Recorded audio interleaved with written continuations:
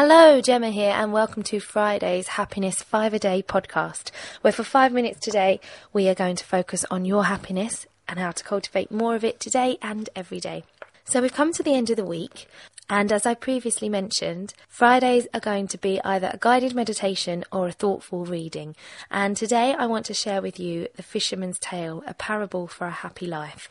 It's actually taken from The Magic 100 by Dax Moy, and it's a really thought-provoking take on being able to recognise happiness in your own life, especially when you're busy comparing it to other people, thinking, well, I'll be happy when I get this, I'll be happy when I reach that goal, perhaps if I was even more successful I'd be happier.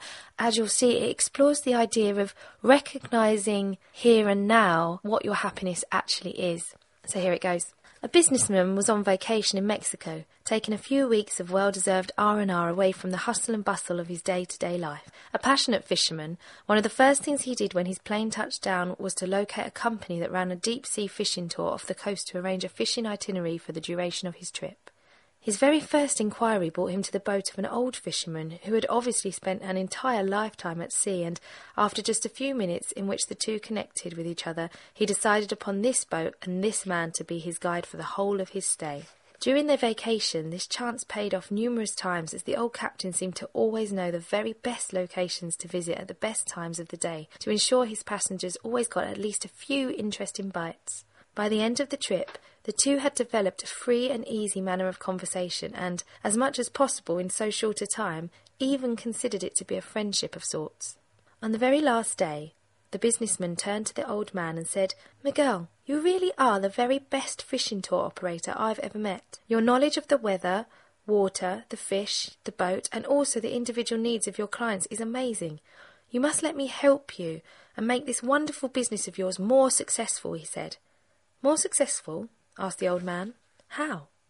"Well, for a start," went the businessman, "I know a lot of people who would love to experience what I've experienced over the last 2 weeks. I'm sure I could find at least 20 or 30 people off the top of my head who would love to come and use your services."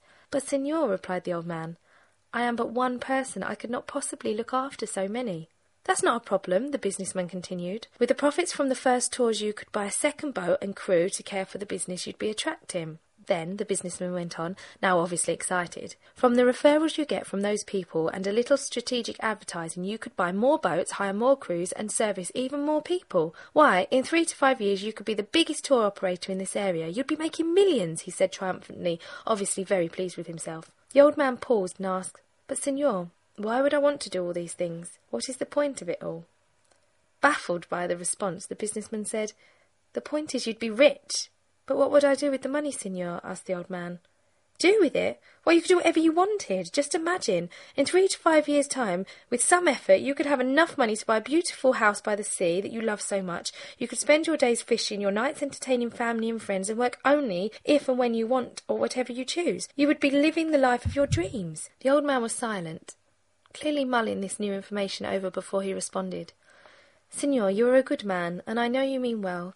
But these things you speak of are mine already. I live in the house that I call home for more than 30 years with a wife that I love with all my heart and who loves me in return. Every night I sit on the veranda with my wife and good friends. I watch the sun go down, talk and laugh until it is time for bed. At the weekend my children and grandchildren visit and we make sandcastles on the beach, play and enjoy each other's company and eat a meal together in the open air. My work really isn't work to me. I spend the day on the boat that I own free and clear, sailing waters I have known my whole life and guiding interesting, friendly people such as yourself to places I would gladly sail to for my own pleasures, and I get paid a fair and generous sum for this. I do not own millions, senor, yet I have all that you have described anyway. What need is there for me to create all of this extra work, the stresses and strains to achieve in 3 to 5 years, when I have that right now?" he smiled. It was the businessman's turn to be silent for a moment. When he spoke, "I'm sorry, my friend, I spoke out of turn. I thought I was teaching a simple man how to be successful, when in truth it is you that have taught me the secrets of success." So the message here is, know what success looks like before you set out to find it.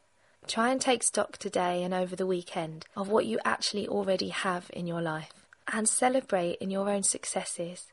Have a fantastic weekend, guys. I'll speak to you on Monday. Bye.